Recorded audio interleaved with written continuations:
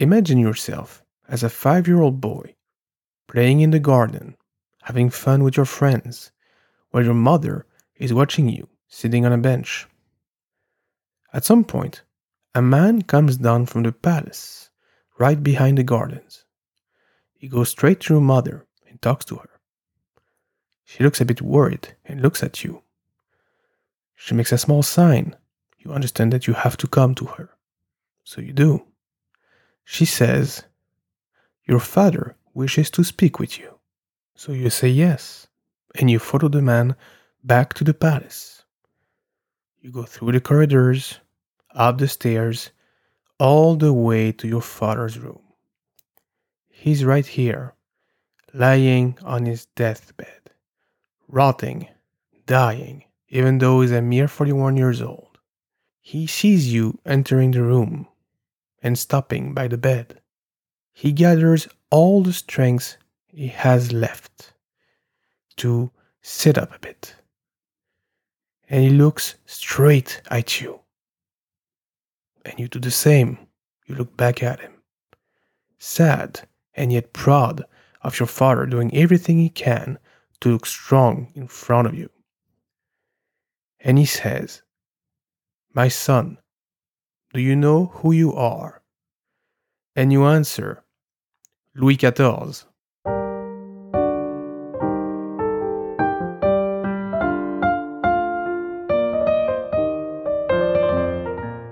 Hello, and welcome to Lafayette, We Are Here, a French history podcast for the American public. I am your host, Emmanuel Dubois, and today we are going to talk about Louis XIV, Louis XIV, the Sun King. I am not entirely sure that the story I just told actually happened, but I like to think it did, because I think it illustrates very well the character of that young boy that will become France's most famous king. If you were to ask anyone on the street of Paris or any other French city, who was the greatest French monarch, I think the vast majority would answer Louis XIV. Let's find out why he left such a lasting impression. Louis was born on September 5th, 1638. His father, Louis XIII, and mother, Anne d'Autriche, that means Anne of Austria, but she was actually Spanish. More on that later. Had been married for over 2 decades when he came along. He was seen as a miracle and quickly was nicknamed Dieudonné, given by God. Louis XIII had been helped during most of his reign by the Cardinal de Richelieu, one of Europe's most important political figures. Together, they improved the authority of the king and centralized it. They also worked on reinforcing French culture and prestige with various institutions and projects. For example, the Académie Française is created in 1634 by Richelieu. And France's colonial policy in Africa and America made it a force to be reckoned with, all over the globe, not only in Europe. But the country remained a patchwork of counties and duchies. The relationship to the king still had feudal roots, even though the French kings had worked for centuries to elevate themselves above that. The most important part of that was making the king ordained by God, not by the church or by any council of noblemen. The king answered only to God, but his authority was not yet absolute. Parliament had a strong power in France, as well as the old nobility. Some dukes or counts were sometimes richer than the king and able to mount armies capable of rivaling his own. Although the royal authority had grown quite a lot, there was still a lot of work to be done, and it became very apparent when Louis XIII died in 1643. He wished for a council to assure the regency, but the queen, Anne, made sure it didn't happen. She wanted to make sure that her son, Louis, would be above all noblemen in France, and made political moves to be queen and regent, aided by the Cardinal Mazarin, Richelieu's successor. She also made sure that Gaston d'Orléans, Louis XIII's brother, could not have a claim on the throne. Louis XIV, then only 5 years old, only had to accept this and to proclaim it to Parliament, which he did. The table was set for drama in the French kingdom. Louis's childhood was deeply marked by a civil war known as the Fronde from 1648 to 1653. There is actually two rebellions. The first is a parliamentary one that takes its roots in the multiple popular revolts provoked by the constant raise of taxes and famines that afflict the people of France. Food prices skyrocket from 1647 to 48, in part because of France's implication in the 30 Years' War, and it empties its coffers. To improve the situation, Parliament proposes various reforms, directly in contradiction with the Queen and Mazarin's policies. After a failed attempt to repress Parliament and its demands by having the leaders of Parliament actually arrested, the people of Paris took the streets, and the events culminated on the night of January 5th to 6th, 1649, when the court had to flee Paris for Saint-Germain. This event will mark Louis for life, and he will always be wary of Paris and its mob. The popular and parliamentary revolt did lose steam over the winter. The execution of the English king, Charles I, at the end of January 1649 also put fear in the hearts of these quasi-revolutionaries. They could see what would happen if they went too far, and they finally accepted to negotiate with the Queen and Mazarin. But the old and powerful French noble families still wanted to take advantage of the situation. In particular, the princes Condé and Conti. Condé was especially dangerous, being a victorious general and having helped Mazarin against the people of Paris in 1649. He thought he could have some advantages. But the Queen and Mazarin had other plans, and in 1650 they had him arrested, along with the Prince Conti and others. The clergy was against this decision, and civil conflicts started all over the country. The Estates General was summoned in 1651 to work on a solution, but it was not easy. The nobility criticized the ever-increasing taxation, lack of representation, and other deep issues within the French state. However, the rebels, if we can call them that, were not united in their claims, and they often fought amongst themselves, weakening their position. Various cities did declare open rebellion against the royal authority, in particular Bordeaux. Nevertheless, the young Louis watched all this unfolding, and in 1652 he went back to Paris with the court to try and achieve a solution. Mazarin is actually the one doing the negotiating, of course, but Louis is there for every step until an agreement is reached. The Fronde is crucial to understanding Louis XIV. It happens when he's still a teenager. He's young enough to be scared and impressed by it, but old enough to actually appreciate what is really going on. He's the king, and yet he is not safe from his own countrymen should he decide to revolt against the central power. He will work all his life to alleviate these problems and to make sure he won't ever be at the mercy of future troublemakers within or without his kingdom.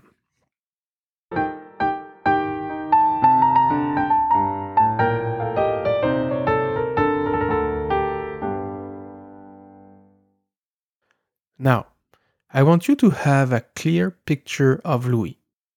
We just discussed his childhood, and it was traumatic, even if he was king. Yet, growing up, he quickly showed a strong intelligence, calm, and resolve.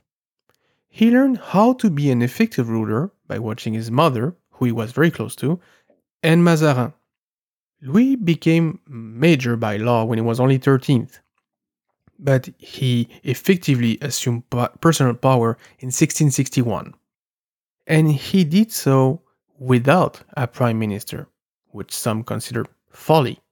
Surely one man, however great, could not rule over France all by himself. Well, Louis will prove them wrong.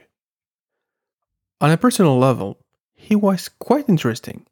Handsome and strong, he was the image of the ideal monarch, even before he actually took matters into his own hands.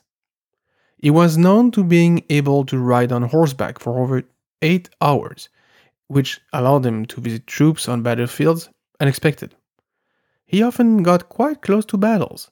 That inspired some respect from his officers and soldiers. And while he was keen on the military aspects of his role, and that ended up being a two-edged sword, he was also a patron of the arts. I don't think France has had such a supporter of French culture since Francis I in the mid 16th century. Louis was himself an accomplished ballet dancer and used this both for his entertainment and to establish his authority. The perfect example of that is the Grand Carrousel, a spectacle given in 1662 to celebrate the birth of Louis' first son. This party, if you will have an audience of almost 15,000 people, and Louis is at the center of it. The staging makes the king a cosmic figure, dressed and painted in gold, around which the greats of the kingdom revolve, and allows him to definitely adopt the emblem of the sun as his own. No one could outshine Louis.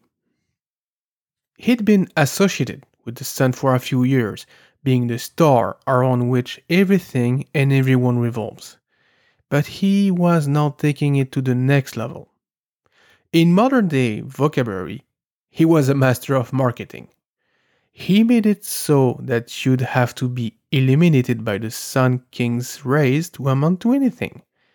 If his light did not reach you, you'd be confined to darkness and forgotten. All of Louis' internal politics was based on this, to impress and seduce even the strongest noble families in France to ensure their allegiance and servility. They would fight amongst themselves to gain the king's favor, reinforcing his own power to their detriment. This worked perfectly. At the same time, Louis had a true passion for the arts. He met Molière when he performed a play in front of him and became a supporter of the famous playwright. He loved his plays and laughed aloud during the performances. These were accompanied by music written and conducted by another great artist of the era, Jean-Baptiste Lully, an Italian composer and conductor whose style pleased Louis. He became the master of music of the royal family. Other famous artists would benefit from Louis' blessing: La Fontaine, Racine, Boileau, Corneille, and others. This is considered the beginning of French cultural predominance in Europe. Spain's power and influence was declining rapidly, in part because of various defeats to the French armies, and France was becoming the new beacon of culture. Louis will establish various institutions that will ensure that. There is the Science Academy in 1666, the Architecture Academy in 1671, the Music Academy in 1672, the Comédie Française in 1680, and others. These left a deep mark on France and Europe to this day. On a political level, Louis had to make some compromises to ensure his power in Europe. The first move was to marry Marie-Thérèse of Austria, who was, like Louis' mother, Spanish. You see, the main house in Europe at the time was the Habsburgs. They sat on thrones in Spain, Austria, and the Lower Countries. They basically encircled France. Louis XIII and Anne d'Autriche married to diminish tensions between France and Spain, but it did not work that well. The two countries remained either at war or at least adversaries. Louis XIV's wife was chosen with the same idea, to alleviate tensions between Europe's two main continental powers. Louis didn't care that much for Marie-Thérèse at the beginning, but he was always respectful to her and made sure she was also respected by others. Apparently, eventually, they did reach a certain understanding in their relationship, although poor Marie-Thérèse probably did not have much of a choice in the matter. Louis was a handsome young king, and he took advantage of it. Even by monarchy standards, he had many affairs. Some, though, were much more important than others. By far the most important during this period is the one he had with the Marquise de Montespan. She became the king's official mistress. Yes, that position existed in 1667, and they had 7 children together, all recognized by Louis and cared for by him. He was a strange kind of womanizer. He always made sure the women he loved were well taken care of and recognized all of his illegitimate children, and he loved them and cared for them. For a 17th century monarch, this could be seen as considerate. In the second half of his life, he will secretly marry Françoise d'Aubigné, Marquise de Maintenon, after Marie-Thérèse's death in 1683, but I will circle back to that later. Louis also had an interesting family. I already mentioned his uncle, Gaston, who had views on the throne. He was thwarted by Louis' political maneuvering under Mazarin's guidance and became as loyal as can be.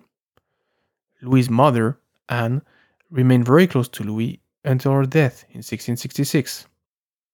Louis was devastated by her passing, but his younger brother, Philippe, even more. Philippe is also fascinating. Known to everyone as simply Monsieur, he clearly loved his brother, and so did he. He was a renowned fighter, willing to expose himself and take risks during battles. He was also a homosexual and made it clearly obvious. He had male lovers and a personal court composed by his mignon, which means cute in French. And the English term minions for servile sycophants comes from that, I believe. He dressed in an ostensible manner all his life and was very flamboyant. And his brother, the king of the biggest Catholic kingdom, known as the Roi Très Chrétien, utmost Christian king, who was ordained by God, accepted this perfectly, and so did his court. Perhaps some leaders in our times could take inspiration of that spirit of tolerance. Philip also played a key role in French foreign policy by marrying Henriette d'Angleterre, sister of the King of England, in 1661, and then Elizabeth Charlotte du Palatinat in 1671 after Henriette's death. Both these marriages allowed political alliances that served Louis. When Philip died in 1701, Louis was deeply affected by it, and he cried for days. And that's something I would like to enlighten before I get into the more political aspects of Louis' reign. We tend to see these big political figures as automatons or heartless leaders. But Louis proves that even the most absolute monarch can struggle with his feelings and wants to do good by his loved ones. He was far from perfect, but he was not unnecessarily cruel. Although, as we'll see in our next section, the French people might actually disagree with what I just said.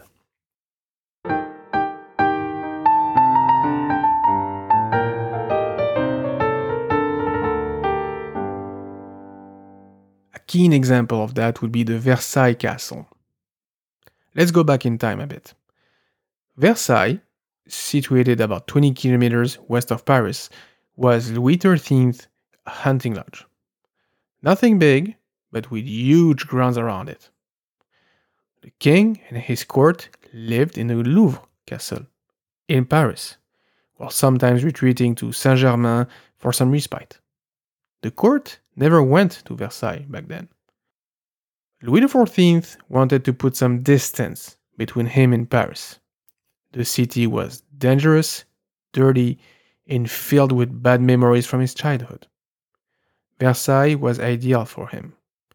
It was far enough to put some distance from the Parisian people and him, and yet close enough to govern effectively. In the mid 1660s, he decided to augment the castle, to create gardens and fountains to make it the most impressive castle in all of Christendom. This journey will last until after his death. Louis had help in this matter. His Intendant des Finances, or Minister of Finance, was Colbert. This man was as close to a prime minister as there was under Louis XIV. He transformed the French fiscal system and modernized it. He made taxation a lot more efficient, helped create manufactures, industries. French craftsmanship and commerce thrive thanks to him. But the king kept asking for more money to make Versailles, and especially its gardens, bigger and more grandiose, with extraordinary fountains all over the place. This was a huge artistic and engineering endeavor. He hired the best talents in France to do so. The architect Louis Levaux is responsible for the early works on Versailles. He was succeeded upon his death by Jules Hardouin Mansart.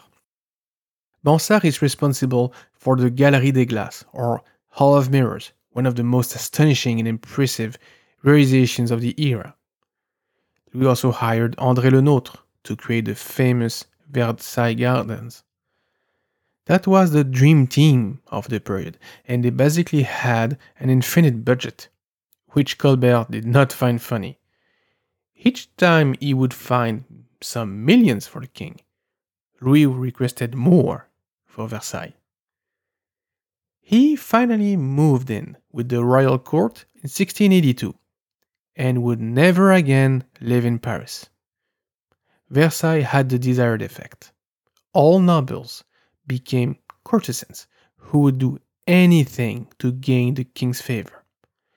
The majestic gardens, along with the stunning castles, made an indelible impression on whoever visited the king. All of Europe was in awe before it, and they copied it. St. Petersburg was created by Peter the Great, Tsar of Russia, as a copy of Versailles. But the extravagance had a price. France was at the time the most populous country in Europe, with huge resources. But Louis sucked them dry. The taxes and demands were so high that famine and misery were rampant in the country. When Louis was made aware of this, he usually would blame the bad weather or God's will. He did order some public works to be made to improve the situation, but he never cut on the spendings. And if there'd be only Versailles, maybe it would have been enough. But Louis had another passion: war. During his reign, Louis was at war roughly half of the time with other major powers. He reigned for 72 years. Do the math. That's a lot of warfare. The costliest enterprise a state can get itself involved in. As I said, Colbert performed miracles to modernize the French state and to make it more efficient, and that included the army. Under the king's leadership and aided by forward-thinking officers, the French army was transformed into a much more professional tool. The regiments were better trained and equipped, and especially better led. Merit and experience were favored over titles and money for appointing officers. A revolution in a country that was just exiting a feudal period. Let's sum up these wars and their consequences without going into too much detail. The first one is the Franco-Spanish War, which ended in 1659 and had been going on since before Louis' birth. After the crushing French victory at Rocroi in 1643, the French kept the advantage, and Spain had to give up and give in by signing the Traité des Pyrénées. Spain had to cede some territory to France and to pay reparations. That treaty marks the beginning of a period of decline for Spain that will continue until the 20th century. There is then a small war in 1667-1668 called the War of Devolution. Spain refused to pay Marie-Thérèse's debt to Louis, so he declared war. This time, Spain had help from England, the Netherlands, and Sweden. Nevertheless, the French forces, led by Marshal Turenne, triumphed. Spain had to sign another humiliating treaty, and France gained more territory. It's also the time when Louis hired Vauban, the famous military architect, to fortify the French borders. His remarkable forts are still visible all over France and revolutionized defensive warfare. The next war, from 1672 to 1678, is the War of Holland. This one opposes the Dutch Republic, Spain, the Holy Roman Empire, and other countries against France, England, and Sweden. I know, alliances shifted quite fast at the time. I won't go into too much details, but let's say that Louis wanted to diminish the Dutch Republic's power and to limit their formidable commercial endeavors. France gained many victories, basically invading the Lower Countries. It is a very costly war, but a successful one. In 1678, the adversaries signed the Treaty of Nimègue. France gains territory in its northeast as well as in the Caribbean. This is considered Louis' most impressive military accomplishment. The last two wars were not as successful. Louis wanted to achieve even more, to establish himself and France as the incontestable military and financial power in Europe. So in 1688, there was a new war, known as the War of the League of Augsburg or the 9 Years' War. It's a huge conflict that involves pretty much every European power, all against France. It pretty much ends in a stalemate, and Louis doesn't get much for it, except for Strasbourg. Finally, and then we'll quit the subject of war, comes the War of the Spanish Succession. When Charles II, King of Spain, dies without an heir, the various European factions start to argument. Louis wants to seize the occasion to remove the Habsburg family from Spain. See, the Habsburg, with their crowned heads in Spain, our countries, and basically elsewhere, encircled France. And Louis wanted to break that circle and to put a friendly king in Spain. This war will be long and exhausting for everyone involved from 1701 to 1714. In the end, Louis gets what he wanted, and a French Bourbon monarch becomes King of Spain with the limitation that a Spanish Bourbon cannot be King of France, ever.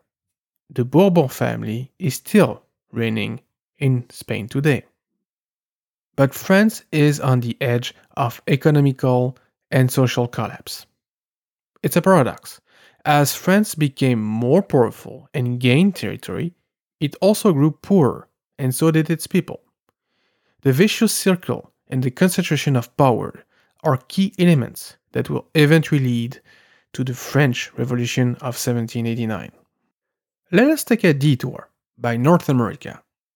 Since the early 17th century, France had established New France in modern-day Canada on the Saint Laurent River.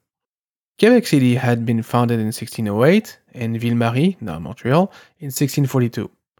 But the French did not stop there and kept exploring this unknown territory. There are two main elements to focus on during that period. The first is the exploration along the Great Lakes and then the Mississippi River. René Robert Cavelier de La Salle explored these regions on foot all the way to the Gulf of Mexico. He established forts along the river that will become later cities, now American cities. He will also claim that huge territory for France and will name it Louisiana, in honor of his king. To enumerate a few cities that were founded as French forts or commercial counters during that era, let us quote Chicago, Detroit, Pittsburgh, St. Louis, Memphis, New Orleans, and more.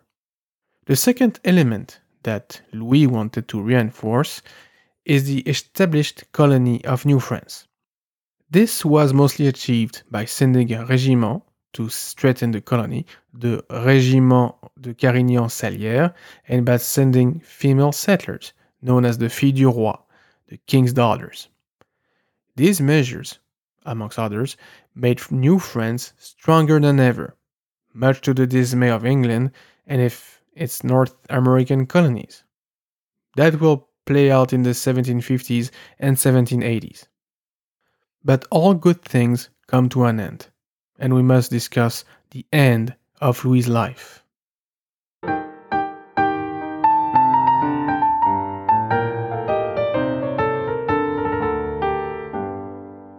The last 30 years of Louis's life are indeed marked by suffering, bigotry, and impoverishment of the kingdom. As I said earlier, Louis married in secret the Marquise de Maintenon in 1683. She was a very bright woman who took care of Louis's illegitimate children. She was also a Catholic devout and made Louis a lot more so in his daily life. Age also probably played a key role in there. To me, the biggest mistake of Louis's reign happened then. In 1685, Louis revoked what was known as the Edit de Nantes. That proclamation allowed freedom of religion in France and was in place since 1598, then putting an end to decades of civil war, the wars of religion.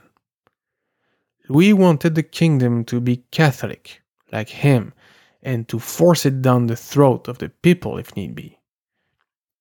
That, plus the many persecutions against the French Protestants, known as the Huguenots, forced thousands of them to flee France for England, the Dutch Republic, or other Protestant countries. It was a net loss for France, since these people often were merchants, craftsmen, and creators. Literally a small catastrophe for the country that happened for no good reason. In the last years of his life, Louis suffered many personal tragedies. He had a big family, children, grandchildren, and great-grandchildren. His succession was assured, but fate struck him and his family. First, his younger brother, Philip, died in 1701. Then, Louis's first son in 1711 and his grandson in 1712. All of a sudden, the future was much more uncertain. Louis even thought of making his illegitimate children eligible for the crown. But he knew that they would be contested, and there might be a French succession war. When he died in 1715, his great-grandson, Louis, aged 5, became Louis XV. The crisis was averted, but not everything was rosy in the French kingdom. Voltaire said of Louis XIV, quote, "Not only were great things accomplished during his reign, but he did them himself," end quote. And he was not that off the mark. Good or bad, most major accomplishments during Louis's reign were made possible because of his will. Louis left France the strongest military power in Europe. His throne untouchable, the king's authority above everyone else's. During his reign, French culture, science, and industry grew remarkably. To put it simply, at the beginning of the 18th century, if you wanted the best of anything, you'd go to France to find it. He also modernized, with the help of Colbert, the French law, financial, and economical systems, as well as the city of Paris. Mud streets were paved, the police reinforced, and institutions like the Invalides for wounded soldiers built, for example. France won't know major changes like that again until Napoleon. New France thrived also during his reign, and France gained more colonies. But he also left empty coffers and a country tired by multiple and costly wars. His people's standard of living actually declined during his reign, and it will literally take a revolution to change that. He deluded himself into thinking that the French people's misery was not his fault. Maybe it was not entirely his fault, but it is clear that he thought of his status and of France's way before his people's welfare.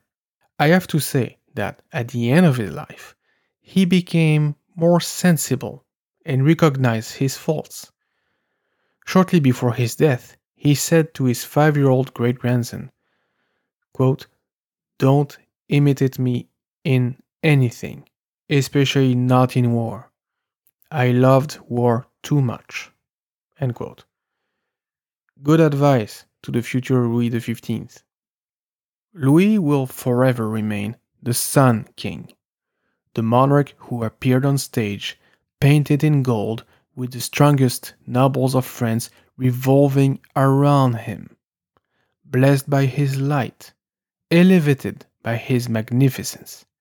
You can admire him or loathe him, but Louis XIV deserves his official title of Louis the Great because of the impact he had in France, Europe, and the world. That's all for today. I hope you enjoyed the show. Au revoir. You can find the Lafayette We Are Here podcast on Apple Podcast, Google Podcast, Spotify, Stitcher, and other platforms, or on LafayettePodcast.com. If you wish to contact me, you can do so at Emmanuel@LafayettePodcast.com or on Twitter @LafayettePod.